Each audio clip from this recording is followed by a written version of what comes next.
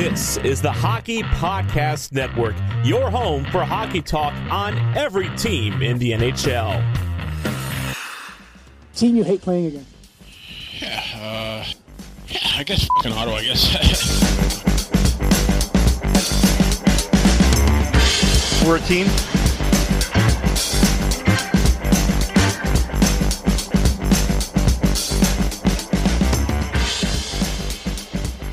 If you missed it, I'm here with Nick from New Era Sons. Thank you for joining me. How are you doing today? I'm good, bro. Let's hope this works. Yeah, I mean, so far so good. We're off to a better start than we were yesterday, earlier. Yeah, should be good, I think. Yeah, I think so. If you're new to the podcast, thank you for joining in. We're the Sens Hour podcast, part of the Hockey Podcast Network. So we'll be talking for about an hour. So we got some big topics to talk about though today with free agency and the draft past us. Some big names have signed in Ottawa. So we'll break it down with the draft at first.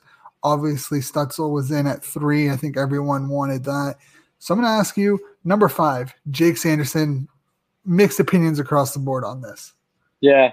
Like I was saying earlier, I was sort of on the fence about them picking Sanderson, but I think a large part of us sort of knew that's the direction Dorion was going to take. Obviously, probably the most sense for Dorion, considering his love for UND, and you can't pass up a nice two-way defenseman, shutdown guy like him. Obviously, great prospect, captain at UNTDP. So overall, good player. I'm really excited to have him. Took a little bit of adjusting, but you pick twice in the top 5. You can't go wrong with that. So I stopped complaining. Yeah, I mean, a lot of Sens fans were still complaining after that. Yeah. But, I still see that on Twitter for sure. Yeah, I mean, our Twitter is Sens Twitter can be pretty volatile at times. Yeah. But with that being said, we got a lot of picks. We also had another UND product defenseman, Cleveland. Tyler Cleveland. He's a big boy. Mm-hmm. Was there any picks that like kind of surprised you that we went after, or was it kind of this makes sense?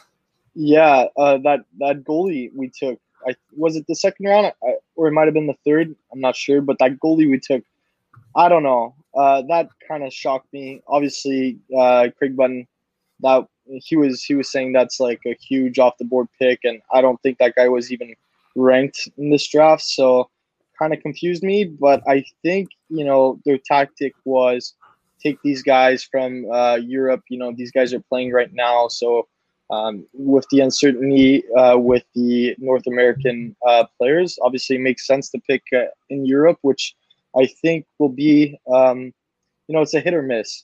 These guys could develop and play above their level in Europe and have all this ice time.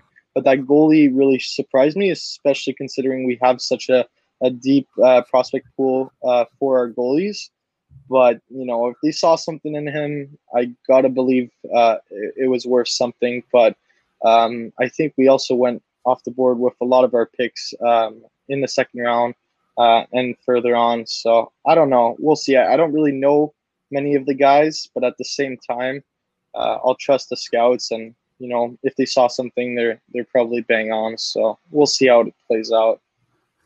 Yeah, I mean, you bring up the goalie that we picked, and it's interesting because we traded for her goalie, I believe, on draft day, and that was Matt Murray. And I think Sens fans know exactly what we're getting out of Matt Murray. What was your reaction when Matt Murray when that news broke? Obviously, we all knew that the Sens were targeting a goalie.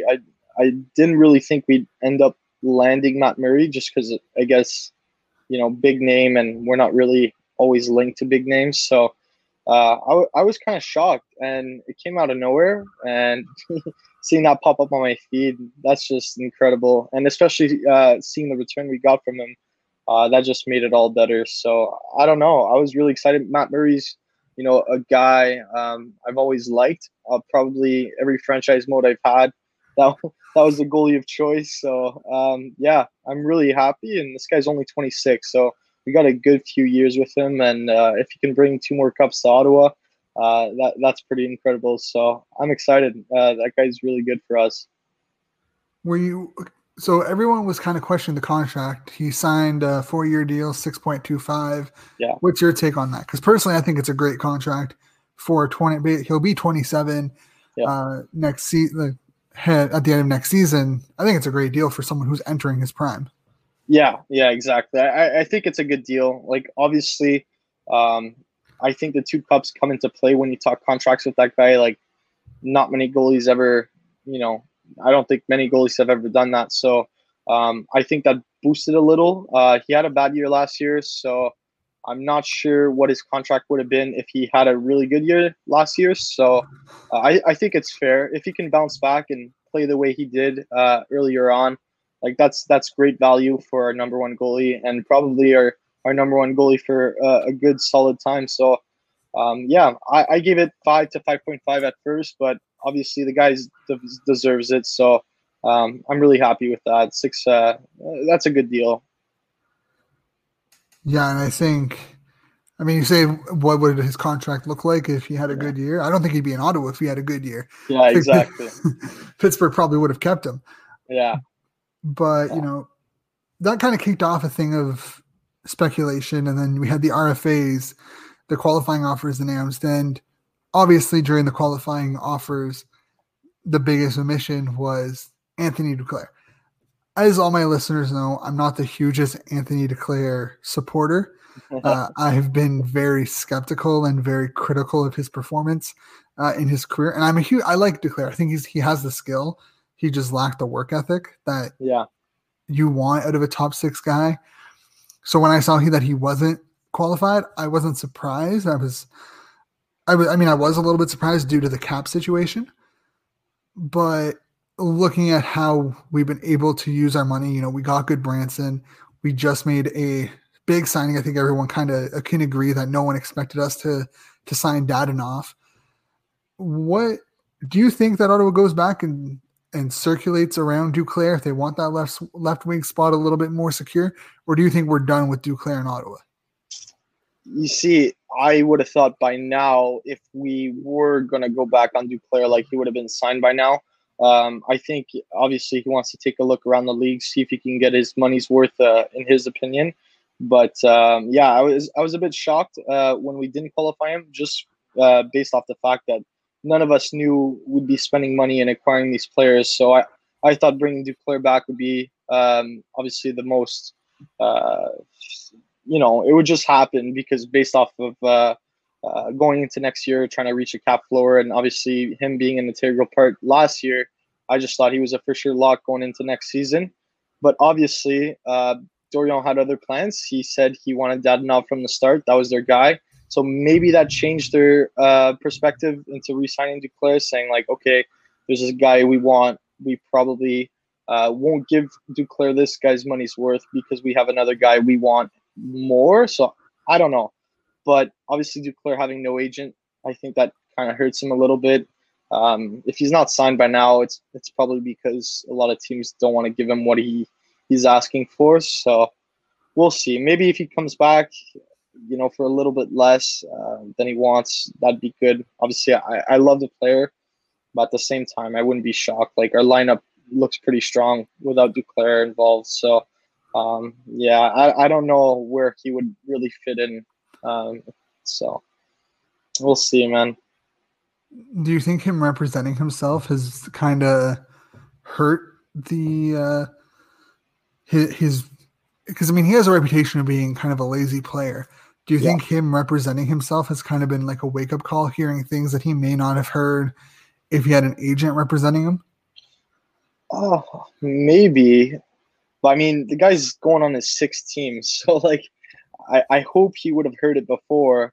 If that was definitely a cause of the problem, I hope like he at least heard it from other teams before realizing it now. Like, obviously, you look at Tortorella, that guy put him on blast. So if that didn't teach him anything, I don't really expect this to. Obviously, he's still out there, so I think he's looking for the money he's asking for, which is probably why he's still not signed and hoping a team jumps on him. But I don't know, man. I just don't think he gets what he wants, considering, Dorion offered him a pay raise last year. The report, I think it was 4.1 million, and he said no or something like that. So I just don't see him,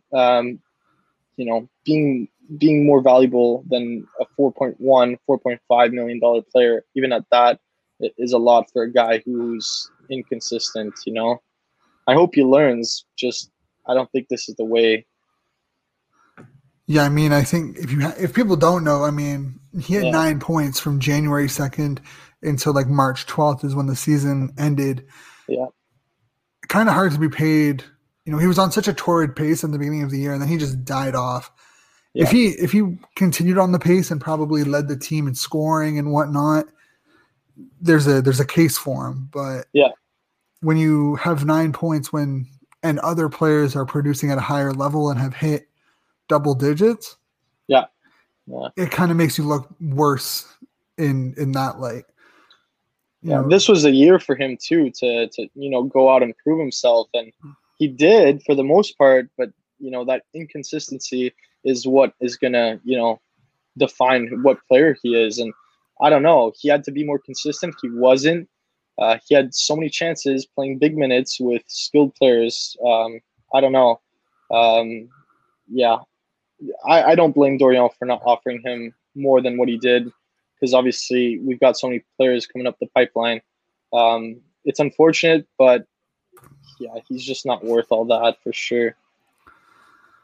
Now we're jumping away from we can talk about RFAs. There's Connor Brown, Chris Tierney that still need to be signed, and Nick Paul just got signed. Joey Decord at the time signed literally today on a 3-year deal. So I think overall Pierre Dorion has done a really good job at bringing players back and making sure that they're here for a while. Considering that Nick Paul's here for 2 years, Decord's here for 3. And there's rumors, I know after the Dadonov signing, there's rumors from Pierre LeBrun that Pierre Dorion may not be done shopping. So now we're somehow connected to Winnipeg and Line A. There's some other names being dropped down that might be for Ottawa. So who would you love to see in Ottawa if it's by trade or free agency? Everyone should know by now that I was huge on Toffoli. And him going to Montreal kind of sucks because it's Montreal. Yeah. And, so there's not really anyone that I want to bring in that aspect, but who is someone that you would love to see Ottawa bring in that can play right now? In terms of free agents, I really like Andreas Athanasiou. Obviously very skillful, very fast player. Maybe not the best finisher, but you put that guy on a line, I don't know, just with whoever, even with Formanton, can you imagine that speed on one line together? That would be incredible. I think the guy would be a good addition to this young team, especially since he's still young.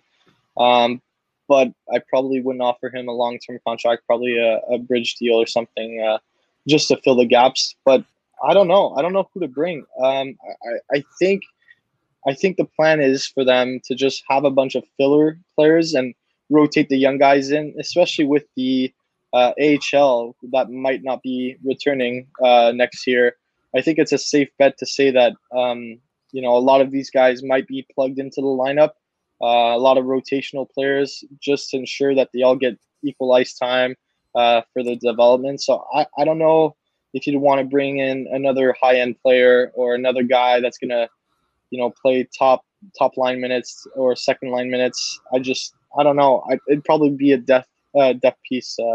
I would plug into the lineup anyway. But even then, I look at what our lineup could be. It looks pretty, stagnant, pretty complete. I wouldn't really do much to change it, but the rumors are interesting. We'll see what Dorion has to do. We'll see. I'm excited, but I'm confident what we have. Yeah, and I mean, for the individuals who haven't heard, Pierre Dorion has come out and said that they're pretty much set on defense and a net. Yeah. And if there is going to be any kind of additions, it's going to be in the forward group. I think earlier today, I think since Twitter as a whole over the last couple of weeks have been like, here are some projected lineups based off who we have. I know some people don't like it, but it's fun to do. And I think earlier today, Graham Nichols kind of put out a lineup, and it kind of got, I've done it. I've put out my own lineups over the last little while. Kind of got me wondering where Tierney and Connor Brown kind of slot in. And I posted it on the Sens Hour Twitter of like, where do you see these two players slotting in long term? And if so, what kind of contract would you give them? Yeah. And personally, I don't see either of them being here long term. Considering that I think Connor Brown's a solid like middle six guy. We have a guy like Abramov and Sokorov who could slot into that role. And Tierney, we have our plethora of centers, so he might just be kicked out. Yeah. So what do you think is going to happen with these two? Obviously, they're RFAs. They're both arbitration.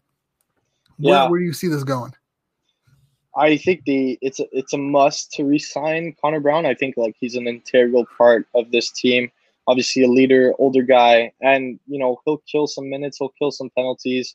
All around good player, a dependable player. So I see him on a third right wing behind Batherson, Dadonov. Obviously, if Batherson isn't ready for that second line role, maybe you rotate Connor Brown into that second fold, and then try to get Batherson accustomed to NHL minutes. But I don't know. For Tierney, it's a bit mixed emotions for me. Like I don't really know where he'll fit in. I'm more worried about Colin White, because I do think Colin White's a true center, but I don't know if DJ sees it that way, or if Pierre Dorion sees it that way either. So I'm not really sure, but I would assume that Tierney would plug in that second center just to make sure our rookies aren't rushed into the big roles right away. Maybe I saw Graham Nichols put Colin White as the first C.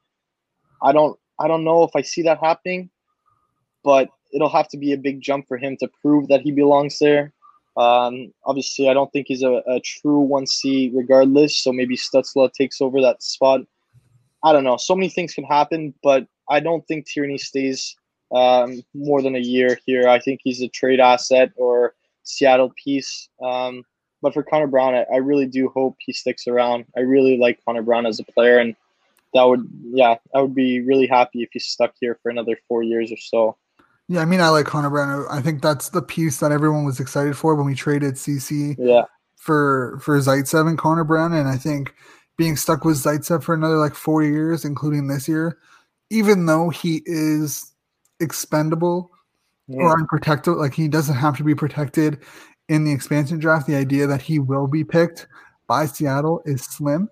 No wrong if he is picked by Seattle. I think all Sens fans are going to sigh a sigh of relief a little bit there. But I think the interesting thing is that we're in a position that this is a serious conversation we have to look at as fans and as the organization. We have to look at these two players and be like, where do they slot into the lineup in 2-3 years? And I think that's something that Ottawa fans weren't expecting. I think these are two players that Ottawa fans may have looked at, heading into last season as guys who are going to be here long term. The emergence of Pinto, the emergence of Norris have definitely kind of pushed Tierney out. Yeah. And I think if Colin White's given a legitimate shot at center, he'll do well. So it's gonna be a very interesting couple of months if there is a season at that. Yeah. No, for sure, man. Bang on. Before we get into the next segment, what's been your favorite move so far in the offseason for Dorion?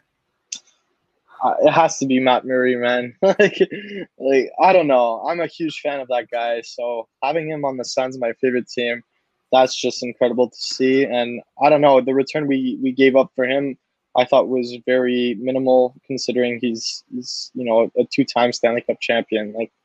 You can't go wrong with that. He's going to be our number one for a good while. And I think that was an incredible move. I didn't really see it coming, which, makes it even better, I think, just to have it come out of nowhere and, being a Sens fan in this time, that was a really good move. So I'm really happy on that end.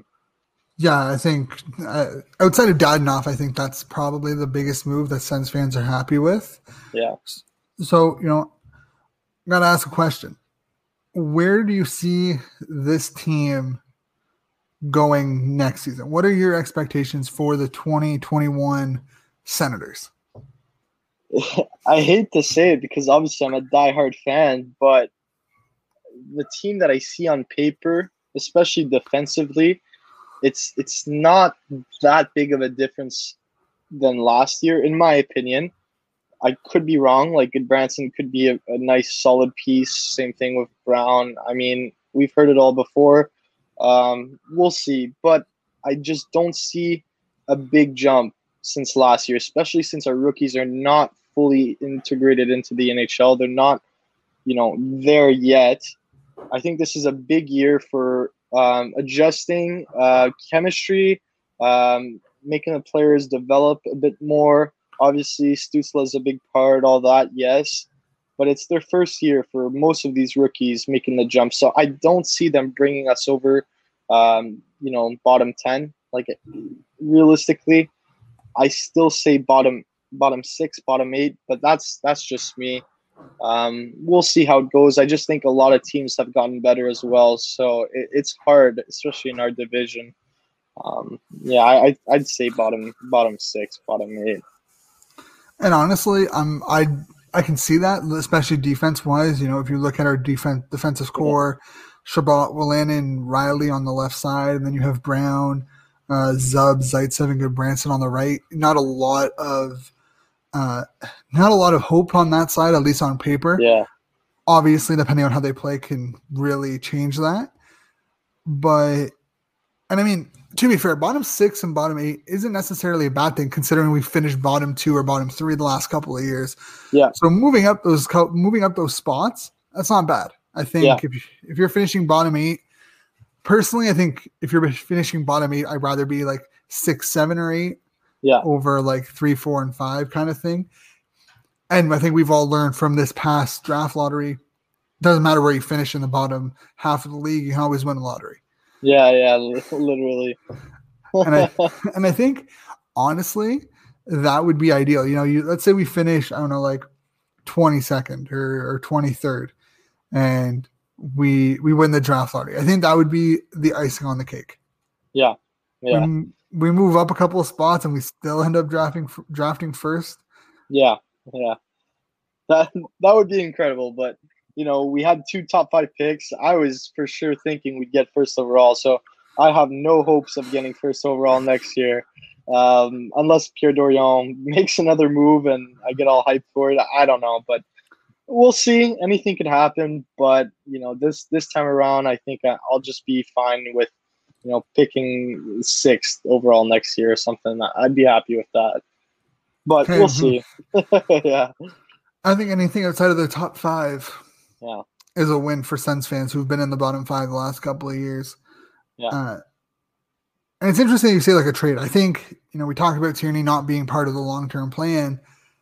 Tierney could be very much like another Pajot, where a team is looking for that kind of bottom 6 depth on the power play and penalty kill. And a team might overpay a little bit for him, and that could equal up another first-round pick or even a couple of seconds for Tierney. And I think that would even be, no matter where that pick finishes, that would be majorly beneficial to this rebuild. Yeah. Who knows? It depends. I think for me, moving Tierney would really have to mean that one of our rookies are really pushing for a top spot.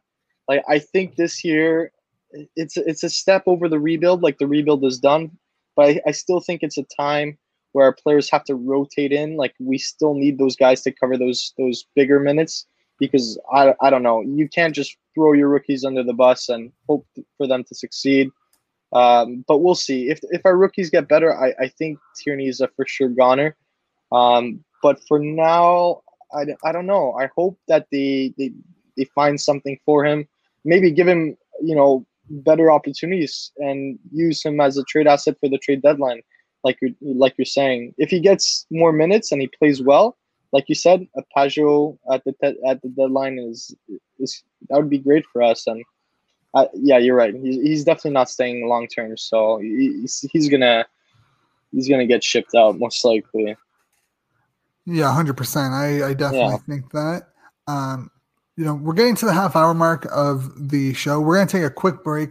When we come back, we got a little bit more to discuss. We're going to talk the New Jerseys because that needs to be discussed, as well as our prospects playing overseas and the upcoming. We talked a little bit about the upcoming season, but we also have to talk about the potential Canadian division that was somewhat leaked by Vegas owner Bill Foley the other day. Yeah. So stay tuned. We'll be right back with that. Again, Nick, thank you for joining us so far. We'll be back in a sec. All right, man.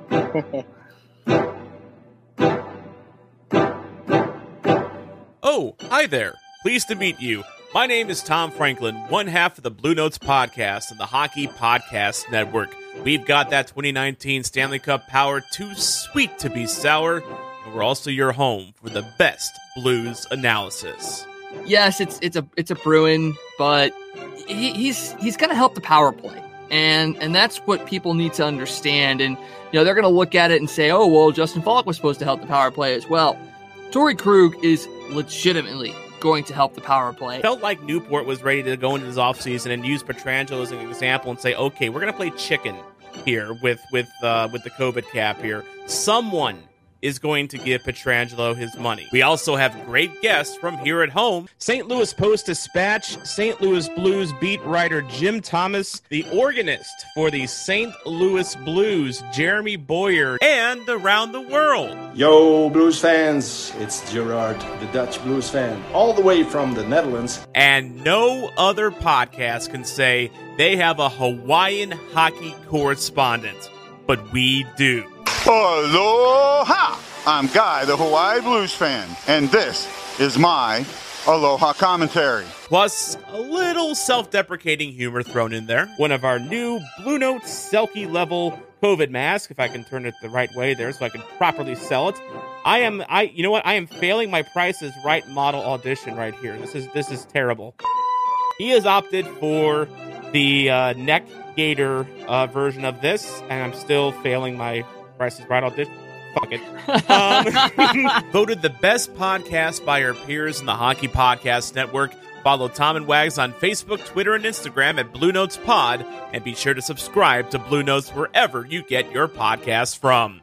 This is Tom Franklin reminding you to not be a chump and always play to the whistle. All right, we are back. Again, guys, thank you for tuning in. Follow the Sens Hour on Twitter and on YouTube. You can find our podcast at Spotify, Apple Podcasts, Google Podcasts, wherever you find your podcast. Follow Nick at Dumoulin_Nick on Twitter. And for myself, Sens _hour and Shane_Ryan97. So let's get into the last half hour of the show. We're going to get started off with the prospects over in Europe. We have a good amount of them playing currently overseas in Abramov, Brandstrom, Gustafsson, and Schlappick, to name a few. If you guys haven't seen, Abramov has played two games, 4 goals. Yeah. I don't really know how, and he's playing out in Liga. In the Finnish league, which is kind of surprising. Yeah, I thought he may have gone over to the KHL. Yeah, you would think because he's Russian, but I mean, well, you made that sound very stereotypical there. Yeah, you would just assume, but I mean, it's a good fit. Jokerit, right? I think so, something like that. Yeah, playing really well. So. Yeah, he had friggin' first 2 periods. He had 2 goals. Yeah, that shootout goal. No, penalty shot. I think. Penalty shot in overtime. His specialty move. That's awesome. Oh man, I think Abramov has a chance to really make some noise. Yeah, he's on loan in Jokerit out of the Liga. 2 games, 4 goals. Yeah, that's incredible. And he's one of those guys. he's overshadowed because we have such a deep prospect pool. Like, I didn't really know much about him when we did acquire him, but yeah, definitely proved me wrong. He had a good year last year as well. I hope he takes a bit of a jump into the AHL next year, proves his worth a little more. But if everything goes right, like, that guy is going to be a really good player for us. I just don't know where he fits, to be honest with you.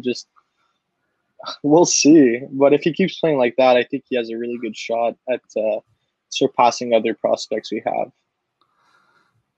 Yeah, I mean, I think for him, he can play right or left side, and I think with the need on the left side, I think him and Balcers are two guys that can make name. With him and Formenton as well, are three wingers that can make a name for themselves at camp this year. And I think it shouldn't be understated that, like, he's getting an advantage playing right now because, you know, guys like Formenton and Balcers are sitting at home just training.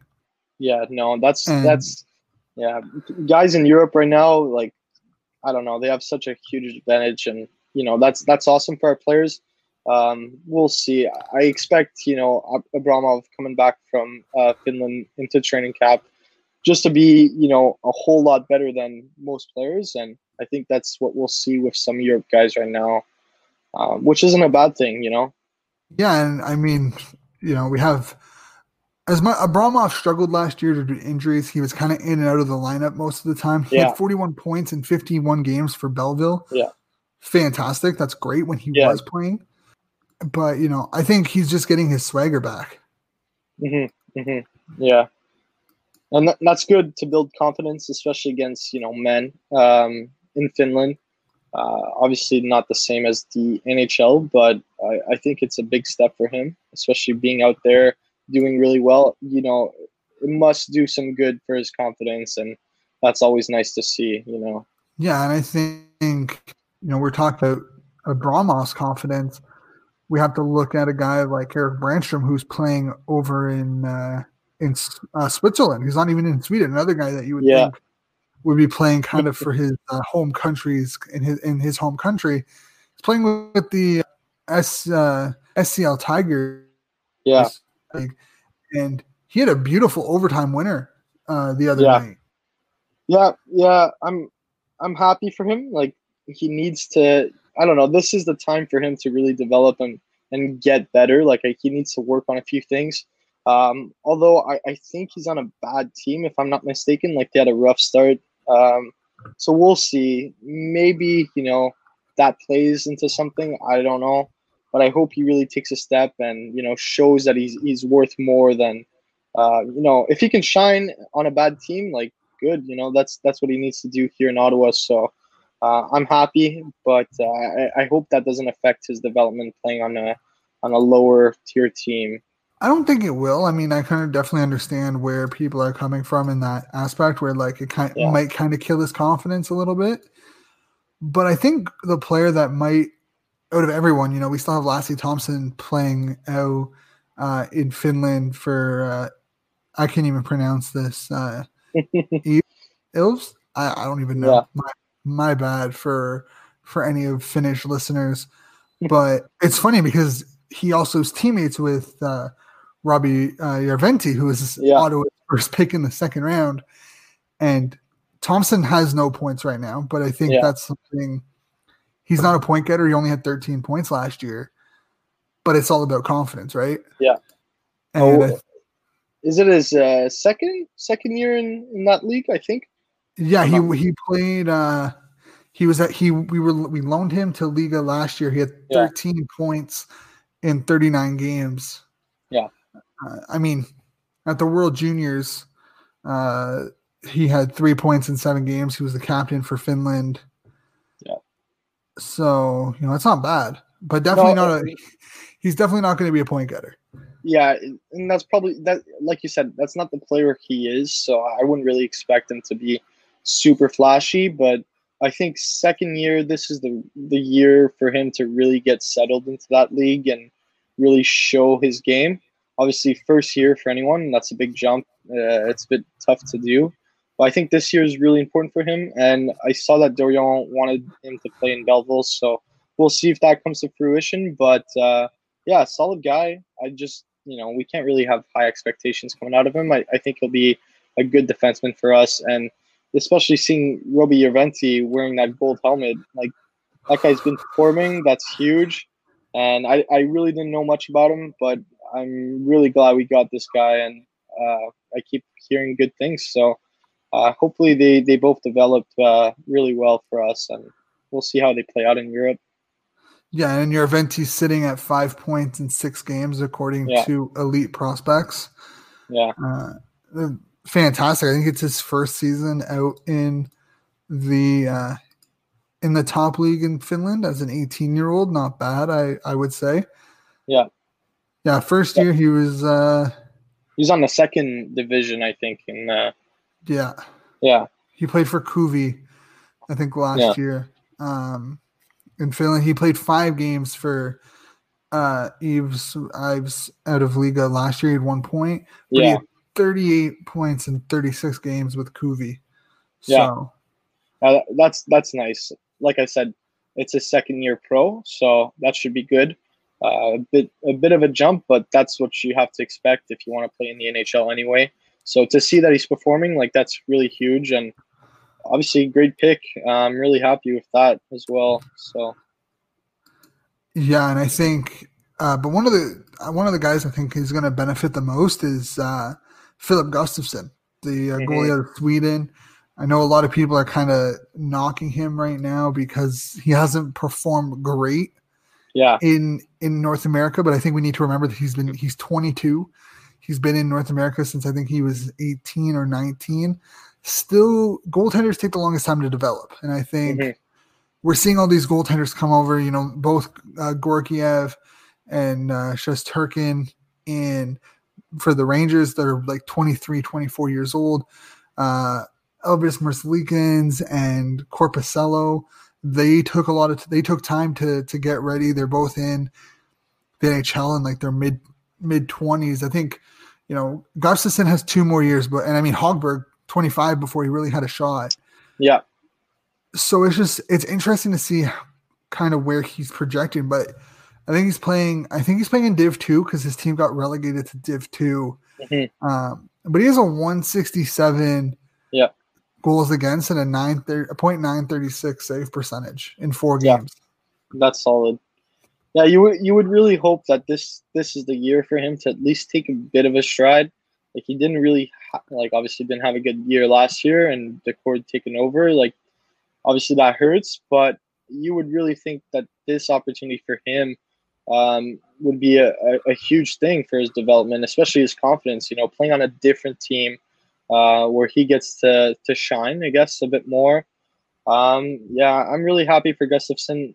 And again, another guy where you had high expectations, but because of how deep we are, he just kind of gets overshadowed by other guys, which, not his fault, but he's still a great prospect. So I think we have to be patient with him. Like you said, goalies are different. Yeah, I think he could still be a really good player, a really good goalie. So I really hope for the best for him. Yeah, I think it's going to be interesting. Him and Decord are going to play a great 1-2 combo in Belleville if there is an AHL season. Yeah. That's a pretty good tandem. Hopefully. I mean, they were the tandem that led Belleville to like one of the top spots in the league. I think when play ended, they were first in the Eastern Conference in the AHL, and I think they were second in the league behind only Milwaukee. And Milwaukee was stacked for a good run. That team was crazy as well. And talking about the 20, there's 2 things coming out of the 2021 season. One of them is for the AHL is that the Canadian teams will relocate their AHL franchises to Canada on a part-time basis, and that would only affect 3 clubs, and they're all out west. As Toronto, the Marlies are in Toronto. The Montreal's team is the Laval Rockets. Ottawa obviously has Belleville. Winnipeg has the Moose, and then so it's the Flames in Stockton. You have the Condors out of Bakersfield for the Oilers, and then you have the Utica Comets who play out of the North Division against the Belleville Senators. but it kind of leads into the next information that was kind of leaked about a Canadian division, a Canadian bubble. Mm-hmm.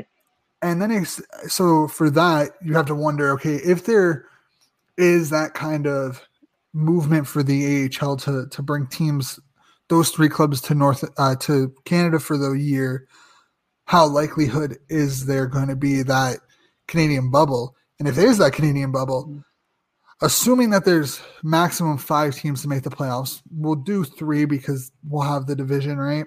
Yeah. 1, how do you think the playoffs would look? Because you'd have, I believe there's 4 divisions. There might have been 5. Can't remember exactly. I think it was either 4 or 5 divisions. But how would the playoffs look if that were the case? Yeah, I really don't know.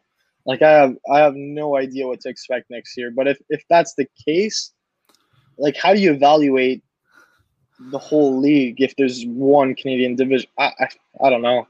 I really don't know how they're gonna do it, but we'll see. I don't know. Even then, same question applies for the draft next year. How do you rank the draft? I mean, I would guess they would still have their like league board, right? It would just be Yeah. But yeah. then So teams don't play each other, right? yeah. So I found there was a thing on Twitter, posted by Barstool. God, I hate Barstool. But you know, they are the ones who posted it. There was a kind of a graph of how it would all work out, and it would basically be 4 divisions. Mm-hmm. My only question would be how the divisions work, because you'd have all the Canadian teams. You would have, by the looks of it, the California teams with St. Louis, Colorado, Arizona, Vegas, and Minnesota in one division. Oh yeah, I see that. Okay. Yeah, it would be the Avalanche, Dallas, Minnesota, Arizona, Vegas in one division with the California teams, and then it'd be Columbus, Detroit, Chicago, St. Louis, Nashville, Tampa, Florida, and Carolina in one division. And then Buffalo, Pittsburgh, Washington, Philly, New Jersey, Rangers, Islanders, and Boston. Yeah, that one would probably work the best, and I could see since they're so close. But yeah, definitely weird year if that's the case for next year. I mean, it could work. It could.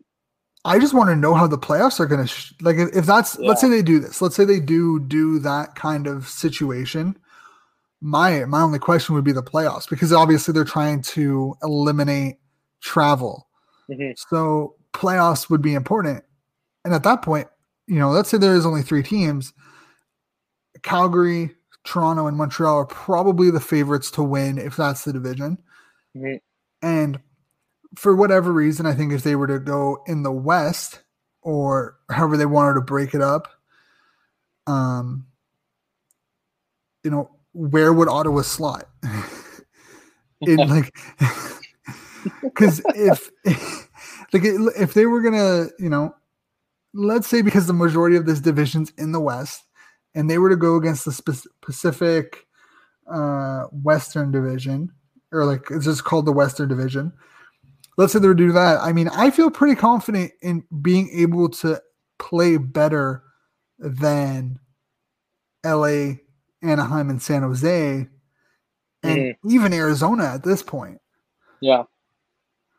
So if Ottawa could, hey, I'm just saying that there's a chance that like Ottawa could make the playoffs. Which is, yeah. If that's the case, that would be, 2021 would almost be as crazy as 2020 if that happened. But yeah, I wouldn't be opposed to it, obviously. But then you get to the playoffs and it's not what you expect. Again, how do you do the playoffs if you do it like that? If you have a Canadian division, do you have the playoffs in Canada again, like last year in a bubble? If it goes on.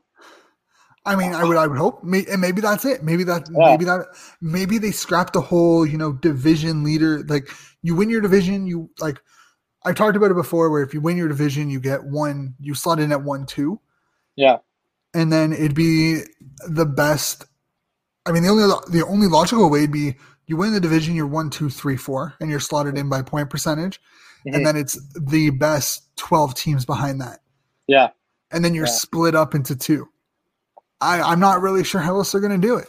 But do you think because, well, realistically, if the virus keeps going on and they choose to opt for a 48-game season, do you think they do another 24-team playoffs just because the lack of games in a bubble? Do you think they do another 24 teams in a bubble? Where they have like a play-in? Yeah, to make it more fair considering it's a shorter season. And teams are going to be like, well, we didn't play enough games. Just same thing as last year. We were so close. I don't know, because I think it would remind me a lot of more of the lockout shortened year. Yeah. Not like it's not like your season's getting cut in half where you've already played like 60, 70 some games. You have your 48 games, kind of like the lockout shortened year. Do I think they may introduce an expanded playoffs just because they like the chaos of it? Possibly. But I really don't know at that point. I think the playoffs is going to be the deciding factor on how they do this. Mm-hmm. Yeah, I don't know. Like if they do a shortened season, well, that's a lot of revenue lost, that they could make up with a 24-team playoffs. And obviously it worked this year, which I think might, entice them to try it again next year if it, goes on until then.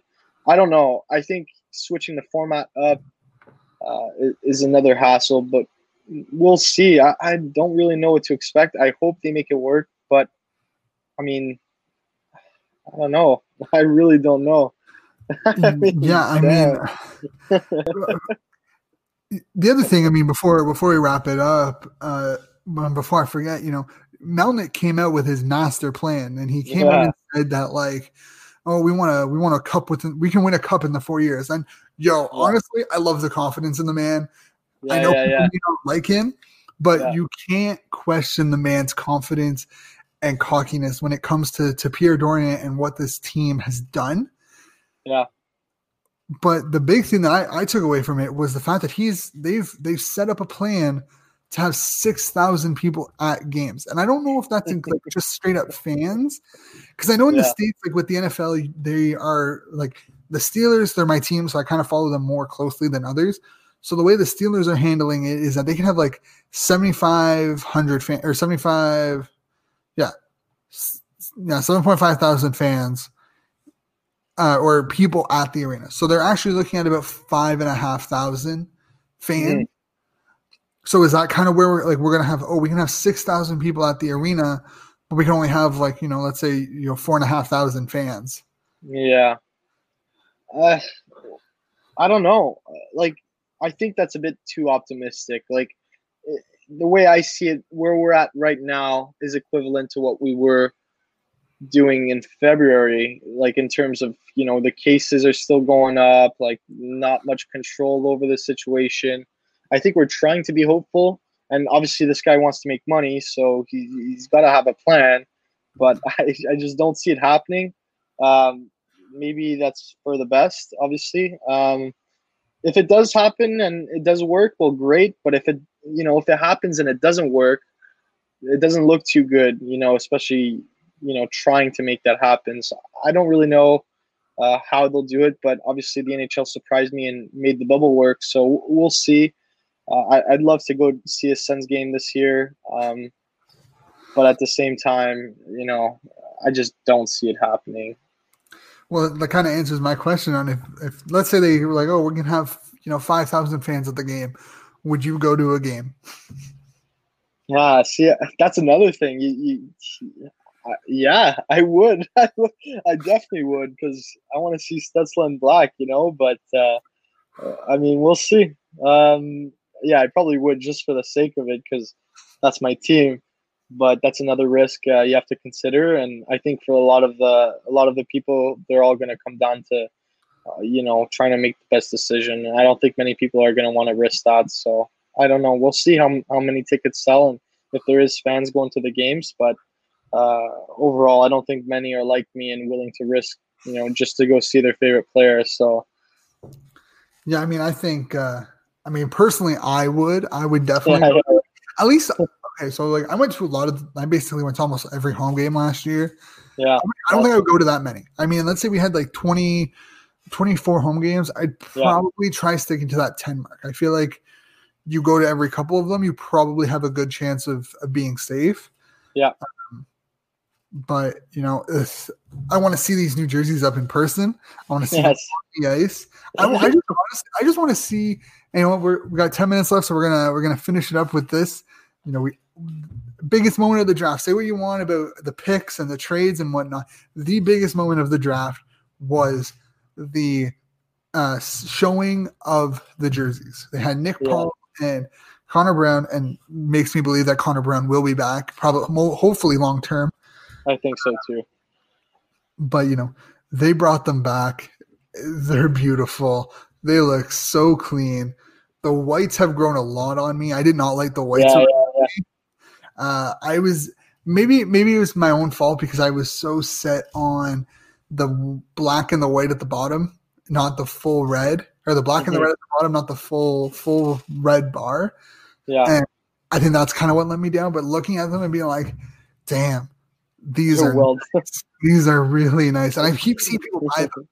And personally, I don't need a jersey right now. Like as you can see, I got, you got Rossi, Baltimore, Ryan in the Blackjacks jersey. I do need a new Sens one, but I can wait until the season happens. I don't even know who I'm going to get it on the back. I might not get anybody. But man, that jersey, that logo, I love it. Yeah. Probably the best jerseys the Sens have ever had, obviously. For me, the best moment was seeing Stützle pull up with the number 88 and just pop that thing on. That was just incredible.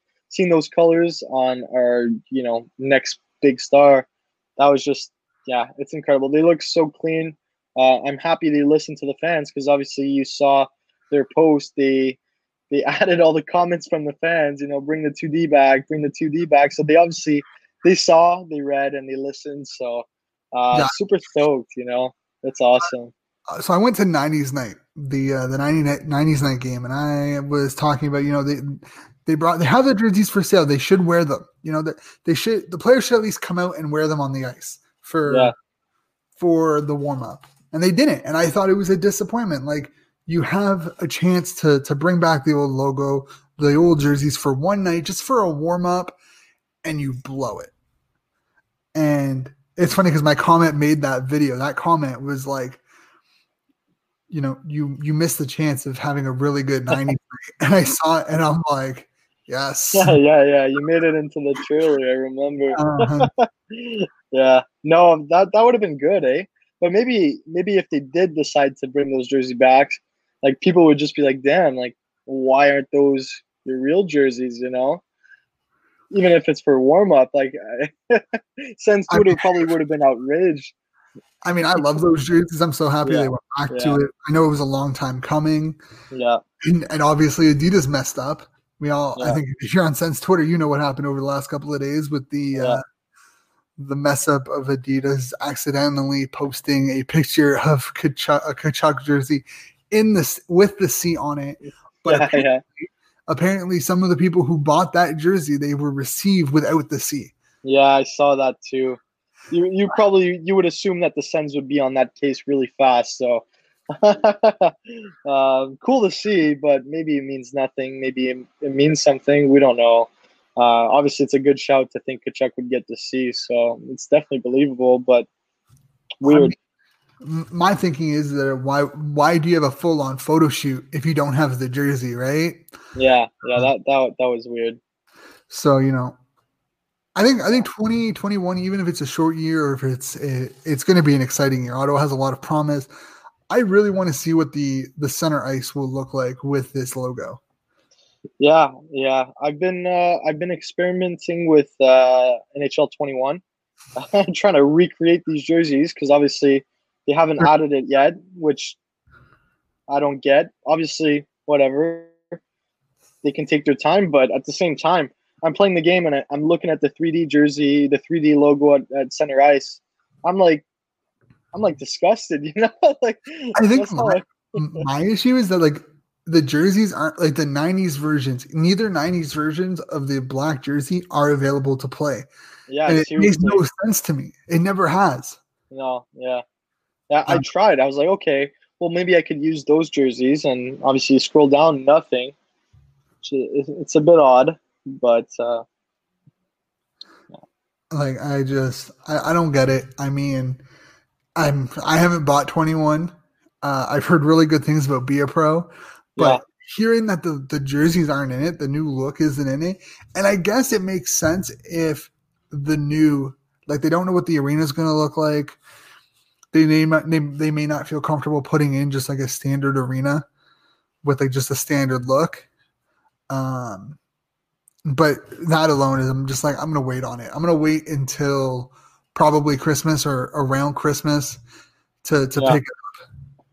Yeah, it's going to sale anyways. So yeah, I'm waiting for that Stutzla jersey to come out. I just want to get the right spelling. I think they came out and said Timmy himself asked with the E in there instead of the umlaut. So, I mean, sure, I get that, but I'll just wait for it to actually come out and be safe. And that's my guy, Yeah, no, that's fair. I mean, yeah, it sounds like it's going to be like the STUE kind of the spelling. But yeah, better safe than sorry to just wait until it's put out. Personally, I might just wait and see kind of what happens with the numbers, because I think, Norris could change his number. We saw it with Bathurst. Yeah. He went from like 79 to 19. Norris could change his number. I'm kind of digging the Wolanin 24. Yeah. Super nice. Might grab because I don't want a Tkachuk or a Shabbat, and it's not because I don't like them right now. It's just I know everyone's gonna have it. Like it's the same thing with Stützle. It's like I know everyone's going to have it. I kind of want a player that no one else is really gonna have. So maybe get a Murray. Well, I'm kind of leaning towards Matt Murray. I'm kind of leaning to Dadonov now. I was really looking forward to to Foley sign. That was my guy. I was going to get to Foley, but I think it might be Matt Murray or Christian or Wolanin. I'm going to see how it shakes up. If I might say screw it and go after a Nick Pollard or Rudolph Balcers. Balcers is fantastic. May get an Abramov. May get an Austin Watson up in here. Yeah, man. Good Branson. Yeah. I don't know, man. I don't know. There's so many names, so many possibilities outside of Tkachuk and Shabbat. Yeah. Yeah, maybe I'll invest in a Sanderson. Get ahead of it. Yeah. It's funny that like all four of our Dakota prospects are literally one after each other in jersey numbers at North Dakota. I might say screw it and get Pinto 22.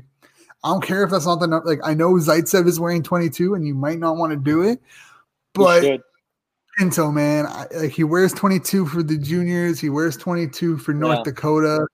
I might just have to go for a Pinto number 22.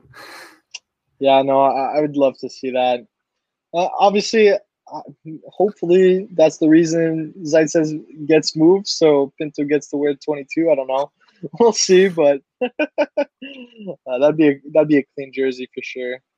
Erik Brannstrom 26. Who knows? There's gonna be so many. I don't know. I might just go blank and just wait a little bit and just get it done later. You see, they succeeded by doing this rebrand because look at us. We're ready to give all our money for like multiple jerseys. So they got it right. Honestly, people are like, "Oh, I hate Melnick," and then they drop the new jerseys and they're like, "Shut up and take my money." And I'm like, "Bro, what? How are you gonna hate Melnick and go out and buy all this new merch?" Yeah, exactly. I was showing a picture of someone on Facebook. He bought both jerseys, a white Shabbat and a black Tkachuk. So that's $500 right there. Like 2 hoodies and like 3 of the Tukes. And I'm like, you spent almost $1,000 on Sens merch. Like, bro, what? And they're so smart too because they don't have a third jersey. And you can only imagine that next year they're gonna drop that third jersey, a better year, feeling that third jersey is going to look a lot like the original red jersey that they wore in the early 2000s. Because I think personally, I've said it multiple times, I think the old logo is dead. Yeah. All indication is the old logo is dead. Everything they've done product-wise, they didn't bring anything out new last year. I feel like they're going to keep the 3D logo, and that's going to be the third jersey. Mm-hmm. It's going to be like the wave and whatnot. That's my take on it. Okay. Yeah, I think the safest bet is to say that it's going to be a red jersey, obviously. Don't know how it's going to look. Maybe they do something completely different. I don't know. Maybe a gold. I don't know if they can do that. But honestly, I think if they were to do like a red and gold with a little bit of black, if it's the gold that they use, like, because the gold that they've been using is really nice. If they can use that gold on a jersey, I don't want no like Vegas gold. Vegas gold is horrible. But I think if you can get the nice like bronze kind of gold, it should be good. Yeah. No, I agree with you, man. It could look really good, but it could also look really bad. So yeah, I'm excited for that third jersey. I mean, I'm just excited to see these jerseys on ice. Yeah, for sure, man. It's a great time to be a fan and almost the worst time to drop money, but I'll do it anyway. So it's all right. I'm gonna wait until Christmas when that jersey, it's not even about the price of the jersey. It's just more like I have nowhere to wear it right now. I'm not going to drop the money on it right now. Yeah. I'll wait until games are ready. I'll buy it then. Yeah, for a lot of people though, we're in a global pandemic. People lose their jobs and stuff. Maybe it wasn't the best idea to drop their jerseys, but I think people will find a way to get it. So yeah, I'll pay up. Yeah, so will I eventually. when games are back, honestly, that's my thing. I might just go first game and just buy it the first game. I don't know. Yeah, at the rink? Yeah, maybe. If there's any left. Yeah. Or if the rinks are open for us, we'll see.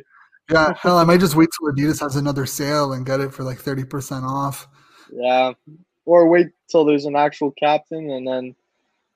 Yeah, honestly, that might be it. I might just wait. If I'm going to get a Kachuk, I might just wait to see if he's named captain and then get it with the C. That's a good shot. That's a good idea, man. Anyways, thank you. Thank you for all who's joined in. Thank you, Nick, for joining us today. But that'll wrap up this episode of the Sens Hour podcast.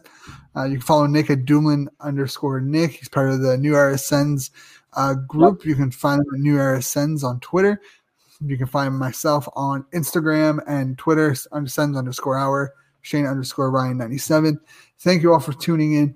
We'll be back next week with a brand new episode. Tune in live on YouTube and Twitter. And again, subscribe on YouTube if you already haven't.